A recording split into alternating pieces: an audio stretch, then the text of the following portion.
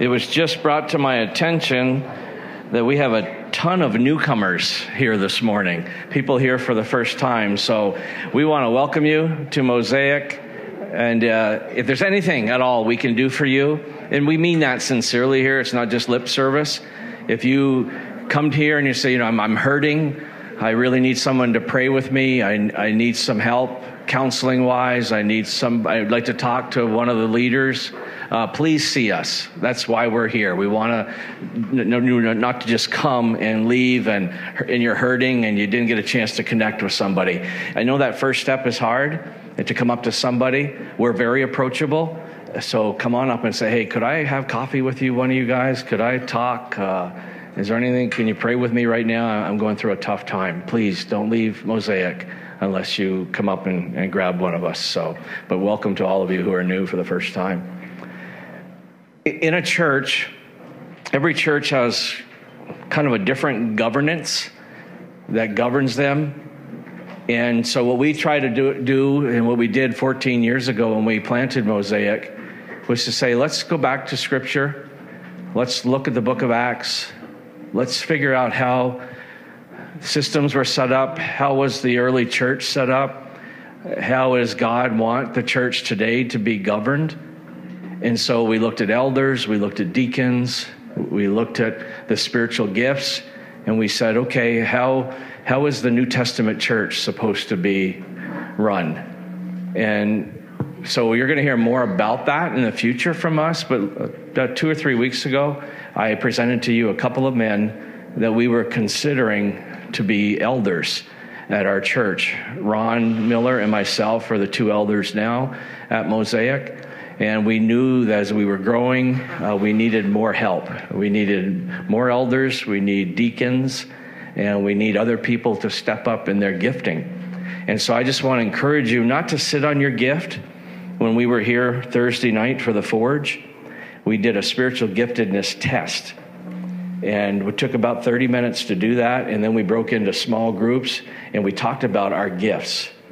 And the gifts are to be used in the body of Christ. The gifts are not to be sat on. And every one of us in this room, when we accept Jesus as our Savior right away, you are given a spiritual gift. And why would you be given something and just kind of hold on to it and not unpack it? It would be like a gift sitting in front of you to say, ooh, that's mine. I'm going to hold off. I don't want to open it. I'm so excited. No, the excitement comes after you open it. The excitement comes as you start to step out in your gifting. And so I want to just encourage all of you to really not sit. We don't want to be a church of consumers. We don't want to be a church that just kind of says, somebody serve me. We're here to serve each other and to love each other. So you'll be hearing more about that in the next few weeks. But I'm just excited that we're going to be installing 2 new elders. As we presented these men to you 3 weeks ago, I said, if any of you have any reason that these men should not be an elder, then please, you have 30 days to come and see Ron or I and tell us if there's any reason you feel they should not be an elder. And so other than John's brother, Brian, we're fine so far. So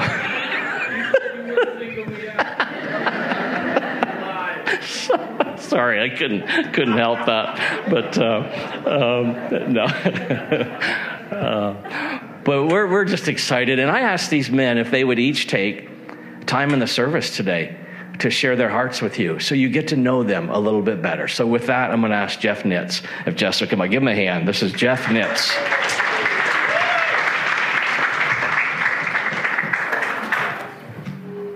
Good morning, Mosaic. So, it's been a while since I've stood up and did this and just shared my testimony. Actually, my life group is still waiting for me to share my testimony, so this kind of serves today as my testimony, guys. This is it. As I was thinking back, this is a great opportunity just to think through what has God been doing, right, in my life? How has been teaching and growing me? What has He been doing behind the scenes in my life? And it's just a great exercise to go through. I hope you have the opportunity soon to do this yourself. But here are the themes as I was thinking about it that I feel like this is what God's been doing. Is that, number one, He has blessed me way more than I deserve. That's not just a Dave Ramseyism. I look at that and say, why has God blessed me so much? He has opened up doors of opportunity again and again for me to serve in ways that I can't possibly imagine why he put me in that. But it's like, wow, look at that. And he has shown me that he is so good and trustworthy in this life. You can't escape that. So let me background here. I grew up in a large family. There were 7 of us kids. I was 6th out of 7. 6 boys, 1 girl. And there was a lot of testosterone going on in my family. Small Illinois town of Geneseo, the Green Machine, woohoo! And football players and basketball players and track players and all these things. We were kind of big into sports together. And some of us love the music side of things too. But I was blessed to have a parent, two parents that pointed me to Christ from day one. I knew Christ was the answer to my deepest needs. And my mom and dad always had us in church, and we were hearing the gospel from day one. Jesus is the answer. I got that early on. So that's a huge blessing in and of itself right there.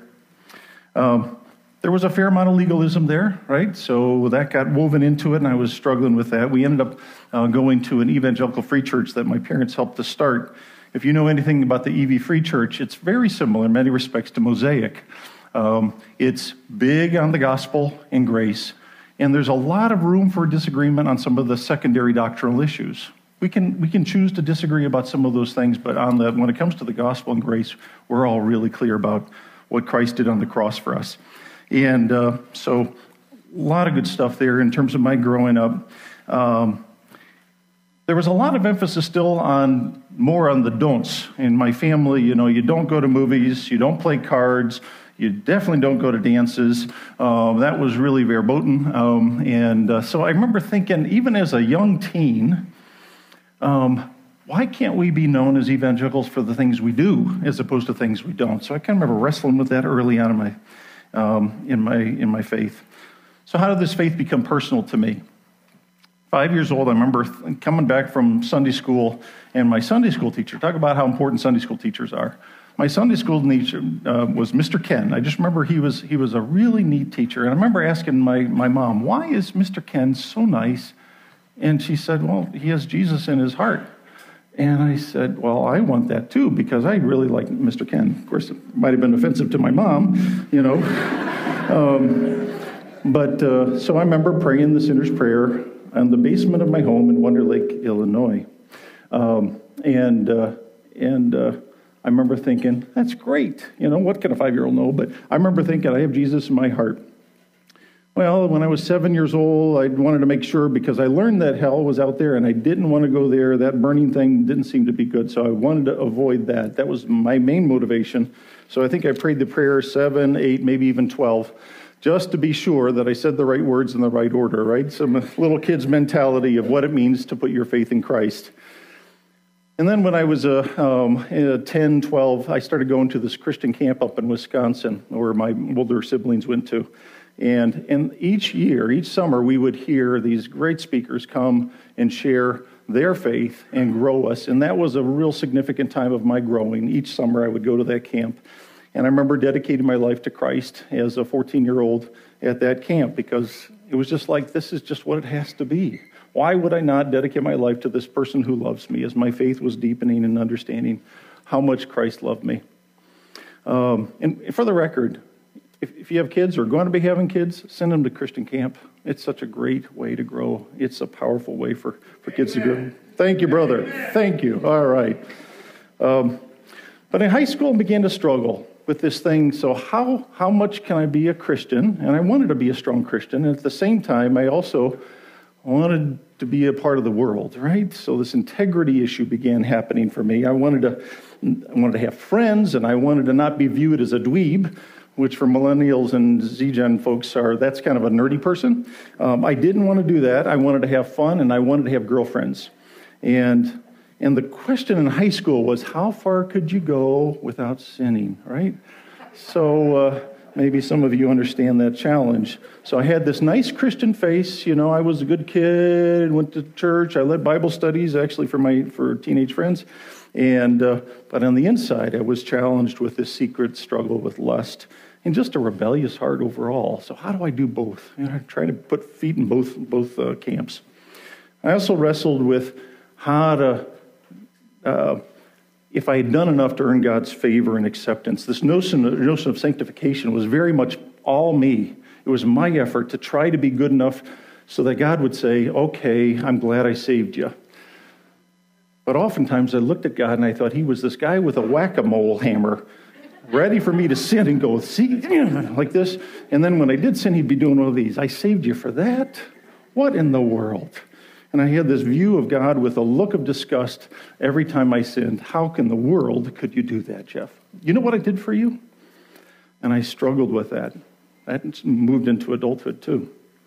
So I made it through high school, still wrestling with some of these issues, went to a Christian college in Illinois.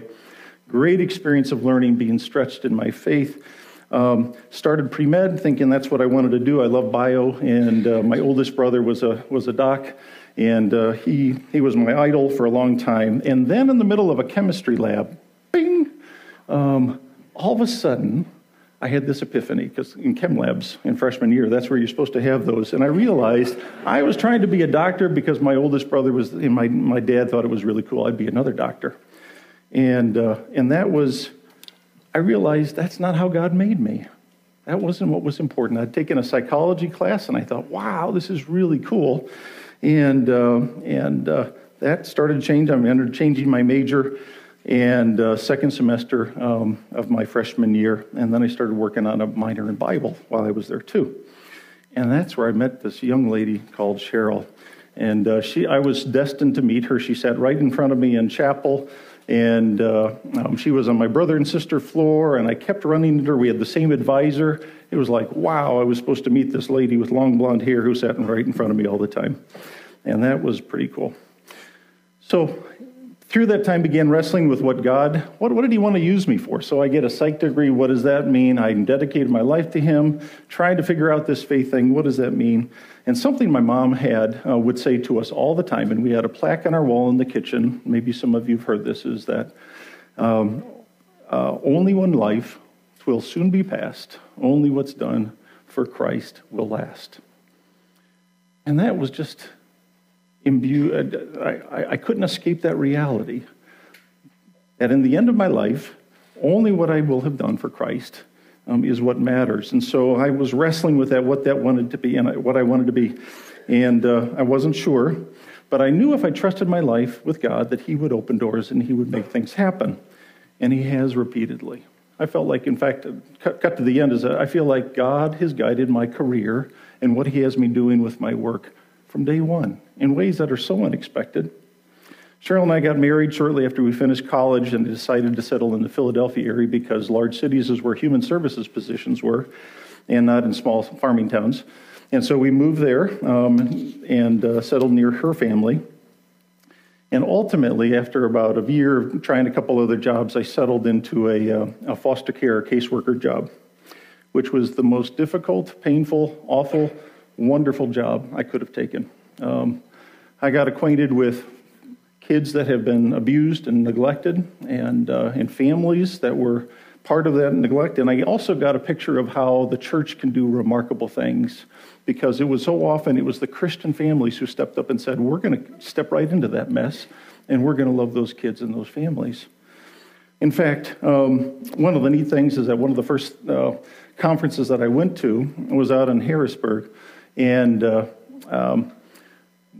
all these professionals across the state were there acknowledging and getting all these awards. And then they had the award for the greatest organization that year who'd done the most in the span of foster care and adoption over the course of that last year. And I was, who's this going to be? What agency? Oh, that agency? No, they said St. James Chapel, just outside of Harrisburg. It was a church that they said had made sure so many kids had been adopted and fostered over the course of that year that they were getting the state award for the organization that had done the most to impact the child welfare system in Pennsylvania in that year. And I thought, wow, that's the church. That just gave me a new vision as I saw the pastor come up and receive that award. In the meantime, Cheryl and I started having kids. In fact, we ended up with 4 kids in 3 years. And you're wondering, how can you do that? Well, 2 came biologically, 2 came by way of adoption and foster care. One of our daughters came to us when she was 4, and another came when she was 13, almost 14 years old. Life became real busy for us, real busy fast. We got plugged into a great church in Philadelphia in 1994, and we took this discipleship course in that church called Living for the King. And that's where I learned that God wasn't the whack-a-mole God, that he loved me. He didn't love the world, he loved me. He cherished me. In fact, he adopted me as his kid. He loves me, and he loves you. Ephesians 1:5 says that in love he predestined us through Jesus Christ to be adopted. To be adopted.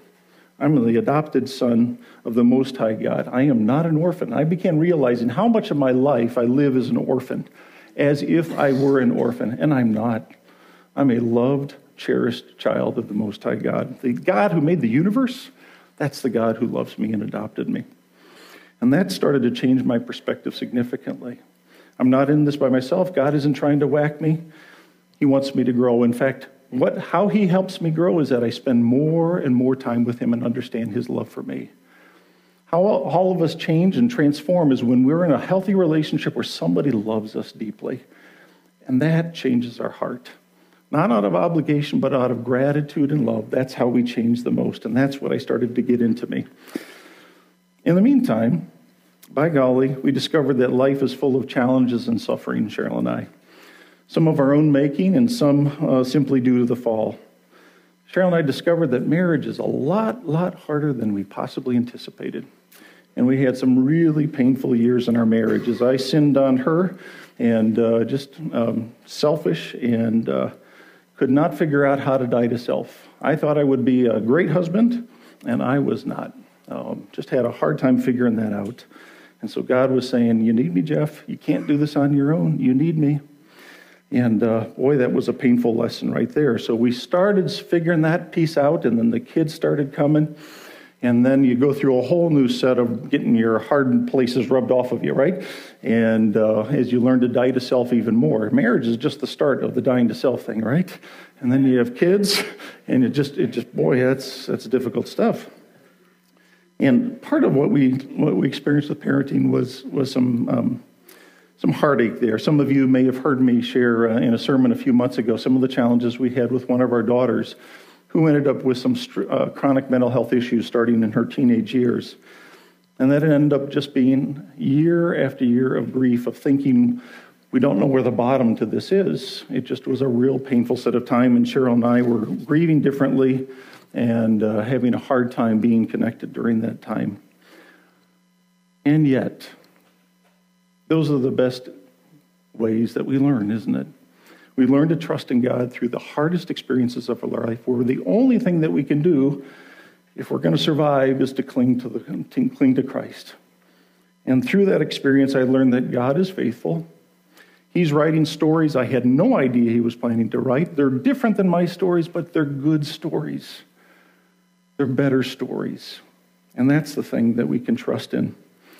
So again, I wouldn't have written some of that stories with my daughter and an older daughter as well. Some of those things, it was like, no, Lord, this is what it needs to look like. But God's saying, I'm shaping you in the midst of this. Maybe even more than your kid. Just trust me. He's got better plans for us. And if we just trust and say, Lord, do your work. Do your work. Let me learn to trust you. So through that process of some difficult experiences, not only did I end up with greater empathy for families with kids that are struggling, but Cheryl ended up with a counseling practice helping counsel families that had adopted and fostered, and just amazing experiences that we've had as a result of that. So what am I doing now? And why in the world are we in Lynchburg? We were in Philadelphia for 32 years before we moved here, almost 3 years ago. And out of the blue, both of us, it's a long story, but both of us had calls to come to the Lynchburg area. And that in itself is one more reminder that God has specific plans for us. He has purposes and plans for our life, and they are good. I wouldn't have told you 4 years ago that I'd be in Lynchburg talking to you all. We were ensconced in a great church, blah, blah, blah, good jobs, everything. And then God said, nope, I got something better. And we moved down here in 2017. I work in an administrative role for Patrick Henry Family Services, and Cheryl serves as a social work professor at LU. And great opportunities to serve. Really neat stuff is happening. In the last couple of years, we've been coming to Mosaic, and absolutely love what this is about. Those three things there, living by faith, known by love, and being a voice of hope, that's real here. I love that's what we're known by, and that's what we're going to be about is a body. And we have the very best life group there could possibly be. They are awesome. Some growing motivations for me. What am I about, and what I feel like God has been teaching me over all these years. Three things is that live a life of gratitude, humility, and love expressed through service. I don't know a growing Christian that doesn't have large portions of gratitude, humility, and love that just is deepening. And I feel like God has been slowly, as I've yielded to Him, some of those things. Because as I do, when I'm not doing that, that's when the self-righteous stuff comes out and the selfishness comes out, and it just tends to ruin and wreck relationships, doesn't it? But as God says, let me teach you about gratefulness. Let me teach you about humility. Let me teach you about how to really love. And God starts to doing remarkable things in relationships. I have three passions, probably more. I have a lot of things that I care about, but three that, as it relates to Mosaic, that I would want you to know about. Number one, I'm passionate about growing the intimacy and connection that God intended in one's marriage, both through the self and the relational disciplines that help make it happen. As I told you, Cheryl and I struggled some years in our marriage. They were tough years. But through that, God has taught us how to develop a truly intimate and connected marriage. And I am so blessed to have a phenomenal, gifted wife in Cheryl who loves me way better than I deserve and is an incredible compliment to me. So we care about having other folks have that because we realize that when we're strong, as Tim Keller talks about, when a marriage is strong, you go out in strength and you're able to serve and deeply love other people. When that marriage is not strong, you go out in weakness. And so it matters in terms of our purpose and calling in our life to have a strong marriage. It frees us up to love and serve better. Secondly, I'm passionate about growing young men into passionate lovers of Jesus Christ. I know that's a passion of John's as well. There's a lot of men here that are like that, but we recognize I want men to know God's love and His just incredible goodness early on in their life. I've had some mentors in my life that have helped me, but I wish I'd had some of those earlier in my life. And so the sooner we can connect with men and really deepen those relationships and point folks to Christ in the midst of some of those early life experiences, so much the better. So I care deeply about that. And then lastly, I'm passionate about the church living out its calling in our local community in the world. You know, there's a famous writer and speaker who talks about the local church being the hope of the world. I believe that. This body has a purpose and calling for this community right here, not just for deepening our individual lives in terms of our faith and growth, but God has purposes for Mosaic Church to impact our community collectively. And whenever that happens, like St. James Chapel, that's cool stuff. And when the church gets known not for what we're against, but what we're for and what we're doing in grace, in love to our community, God gets all the glory, right? And that's what I care about.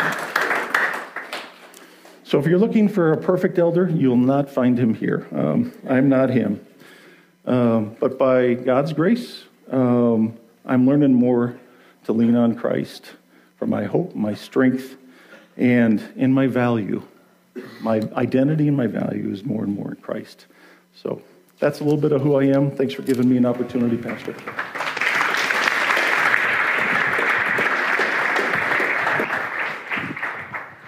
And I would like to introduce you to John Stroud. Most of you know John. It's like Jeff and Cheryl. They saw a need in the church, and they said, how can we serve? How can we help? And that's why Jeff and Cheryl lead a life group and do other things around Mosaic. John and his wife Garvisa, same thing. They came here. They said, here's some needs in Mosaic. Let's step up and use our gifts. So let's welcome John Stroud.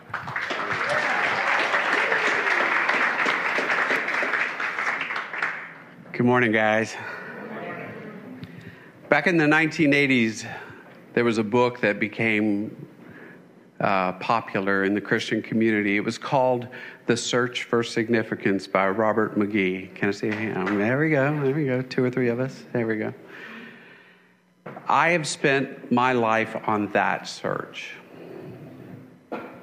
Somehow, growing up in the place where I did not believe that I mattered. And my life became governed by a belief that there's something fundamentally less than about me than others. And I've since learned that that belief is really shame. And that was basically the governing principle of my life and the thing that drove me and the choices that I made for many, many years. I experienced shame in the form of feeling inadequate, experiencing rejection, isolation from the in crowd, and the inability to be okay in the out crowd. I felt misjudged and unwanted for a good part of my early life. And don't get me wrong, there were people in my life who loved me. I had an amazing mom and other members of my family who loved me and cared about me, but for some reason, that wasn't enough. It was never enough. So I searched for a way to fill myself, to be okay, to feel like I had worth or value or significance. I did it in school.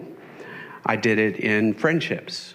I did it in relationships, pursuing connection to other people, hoping that my connection to them would give me a sense of worth or value. I did it in scouting. I did it in knowing stuff, like finding stuff out about other people and kind of being the guy who knows. And then in telling that stuff that I knew. And sometimes in actually taking the story that I knew and making it even more grand so that I felt just temporarily a little larger than I actually was. I did this in church. I went to church. The blue-haired ladies heard me sing. They said, "Oh, Johnny, you sing so pretty. Would you come up here and sing?" And little Johnny would come up there and he would sing and they would all clap. And I felt for a moment that I was somebody, that I mattered, right? So perfectionism was another way that I pursued this sense of significance.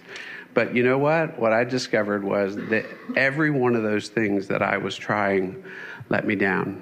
I joined organizations, and I worked my way up the ladders of those organizations. I went on mission trips, and I did things that I thought would make me a better person, a more significant person.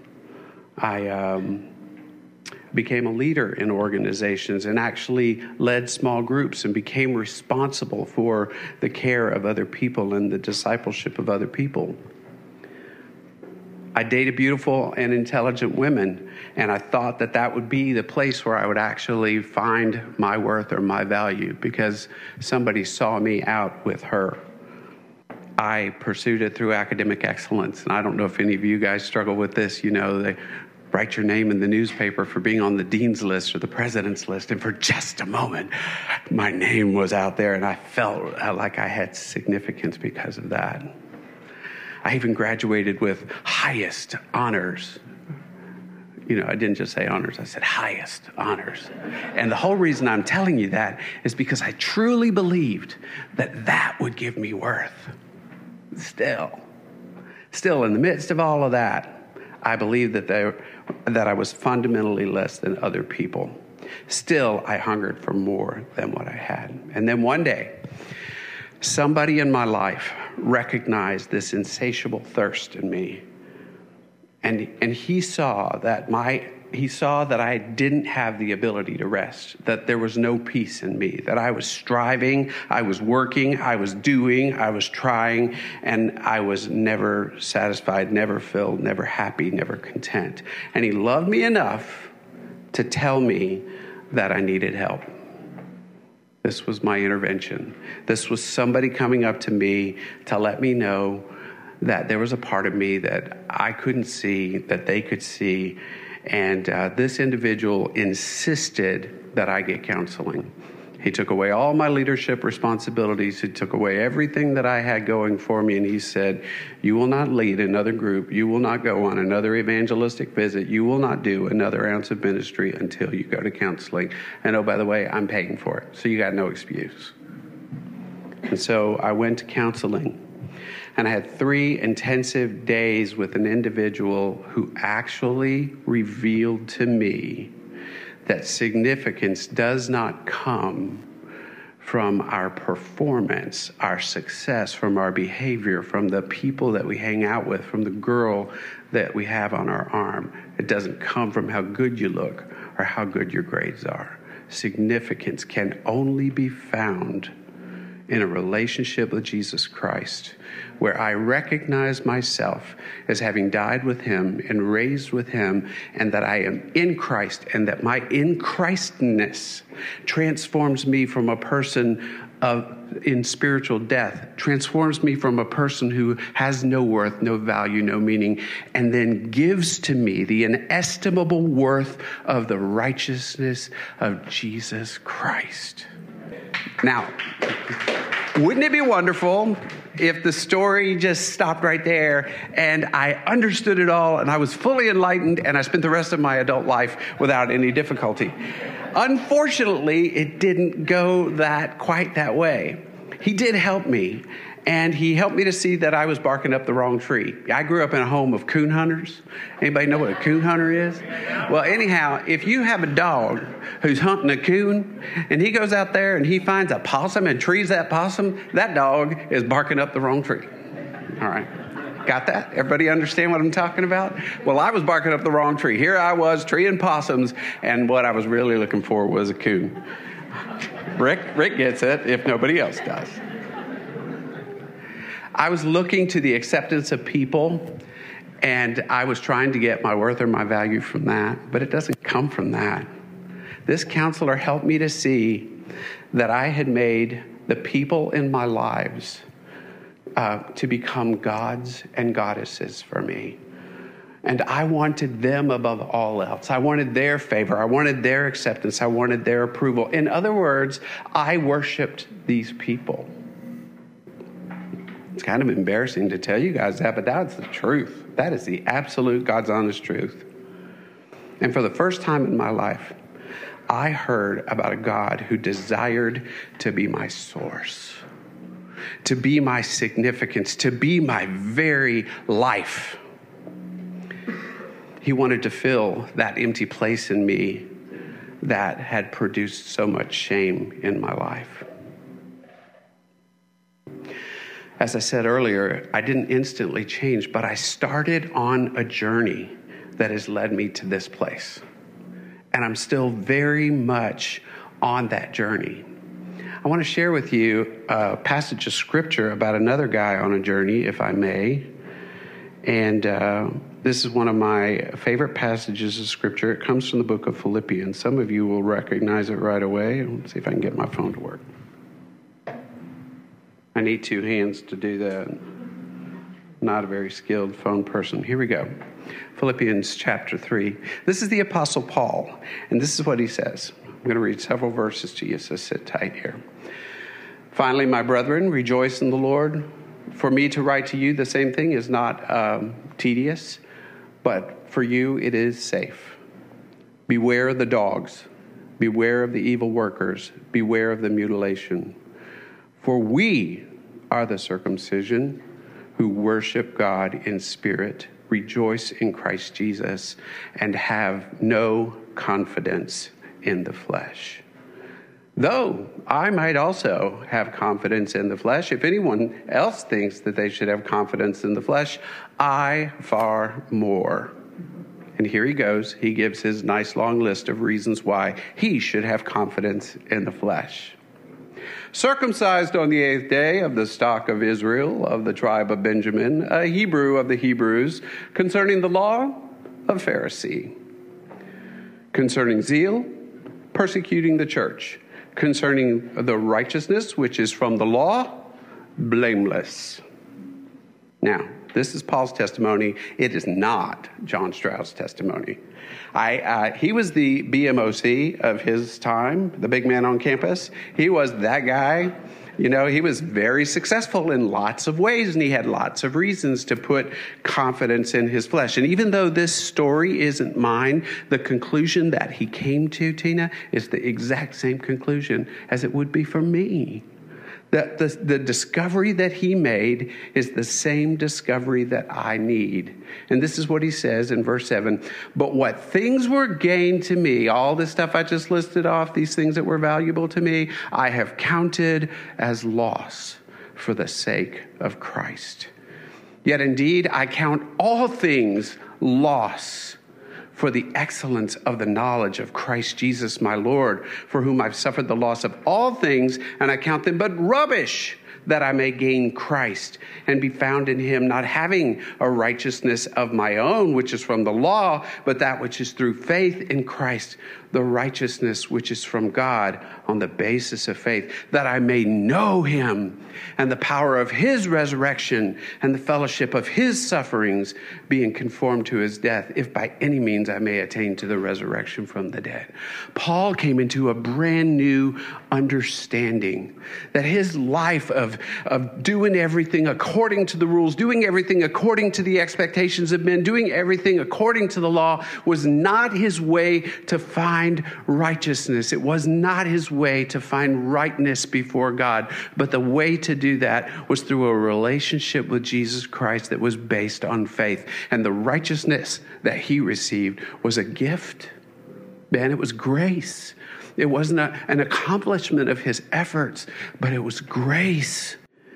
And this passage here is really precious to me because what it shows is the journey that I've been on is a journey of putting confidence in my flesh, in my own ability to make life work, in my own ability to get good grades, in my own ability to pursue perfection, and a growing confidence, not in John, but in Jesus. A growing confidence in his righteousness and his presence in my life. So that's the journey that I'm on. And God has really, really been growing me in this area in recent years. And my desire is as Paul's. He says, it's not that I've already finished this race. I continue. And I'm forgetting the things that lie behind, and I'm pressing on to what lies ahead for Christ, because he is the center of my focus. I just want to share with you guys that because of my journey and because of where I've been, it would be really easy and really tempting to think that being an elder or being installed or elevated as an elder would somehow or another confer significance or worth or value on me. My flesh is all over that. I mean, it's like, yes, give it to me. But I'm not choosing to walk after my flesh. I'm choosing to walk by the Spirit. And this is not something that I am like chasing down or pursuing or trying to make happen in order to gain worth or significance. Because look, I know where my worth comes from. My worth does not come from what this church decides I should be or should not be. My worth is found in Jesus and his cross. That's where my life is. But while that's the case, I have a strong desire to serve this body. I have a strong desire to live out my purpose in this community of people. I want to be someone who points you to the only way that real and lasting significance be found. I want to point you to the gospel. Not just a part of the gospel, not a fragment of the gospel, but the whole gospel and all that the gospel promises to you. Not just for your salvation, not just getting out of hell and going to heaven, but a relationship with Jesus that is full and meaningful and transformative. I want to introduce you, if possible, if the Lord gives me an opportunity, to what the abundant life is and what it was meant to be. like Jeff, I am not the perfect choice for an elder. There are other people in this room probably far more qualified than me. I haven't raised my children perfectly. I don't have a perfect marriage. I've made some big mistakes. I have had and lost ministries, and I have been very broken by my pursuit of significance in my flesh. And I refuse to get back on that treadmill again. I will not do that. And if this, thank you. If this ever becomes that for me, I invite you to come to me and correct me and instruct me and allow me to turn my heart back to the place where real life comes from. I won't do this perfectly. I will make mistakes, but I will seek to live from the deep riches of Jesus instead of the futility of my own flesh. And if you will allow me to, I will urge you in that same direction. Thank you.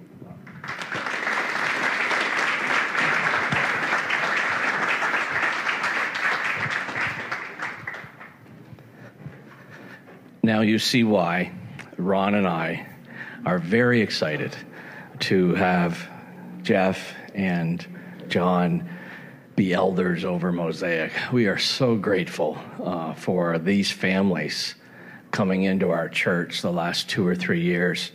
And so what they bring to the table in experience and their passion, as you've heard, and their love for the Lord is just going to enhance Mosaic in a way that I am so excited as your pastor and as an elder, co-elder with these guys. I'm just really excited already as we've had a couple of times together of just the suggestions and the experience that they bring to the table is just so healthy. And you as a body are going to benefit as a result of their leadership. And so we'll, in the next 2 or 3 weeks, be installing them. You'll hear more about that next week. And then also I want to introduce to you next week a couple of the elders, or deacons, that we are going to also install at Mosaic. And I know there's some confusion there in this Bible Belt about the difference between a deacon and an elder. And I'm going to go ahead and unpack that for you next week so that you know that we do see a difference between a deacon and an elder and what their roles are in the church. And it's so important that you understand who's over you and who's leading you. Again, like my good friend Chuck Donneberg says, let's fight for the bottom. We aren't here to lord over anybody. And you know that if you've been here for any length of time. We're not about titles or prestige or saying, I'm the elder, you need to listen to me. That's not who any of us are, Ron, myself, or these two guys. That's not who we are. We want to serve you. And that's why we're here. And so it's exciting to see what the future of Mosaic is going to be. We've got some exciting things on the forefront here, and we know that buildings and children's ministry and all this stuff is all part of it. We've been looking for a place to move. We've been looking at different things. The 4 of us last week looked at a facility to just say, okay, Lord, could this be it? And so with these two guys, with joining Ron and I, and just putting our foreheads together and prayer and fasting, and with the deacons coming on, we are excited for the future of Mosaic. So we just want to encourage you to pray for John, pray for Jeff and their families. And like I said, we will do an installation service here. And in the next probably 3 weeks, we'll set that date and give that date to you. And just have kind of a potluck afterwards and just a time where you can kind of welcome them officially into the body. So thank you, guys. Let me close this in prayer. Father, we are grateful for this morning. Lord, when your church, like Jeff said, and we all believe this, the local church is the hope of the world. When the local church is healthy. Lord, this is the bride. This is your bride that you're coming back for. And we should be the healthiest organization on the planet. And Lord, we're committed at this church to be a healthy organization, to be a healthy remnant of your body. Lord, that when people come here, even though we're men and we have feet of clay and women, Lord, that we are going to make mistakes, but we're going to be quick to ask forgiveness.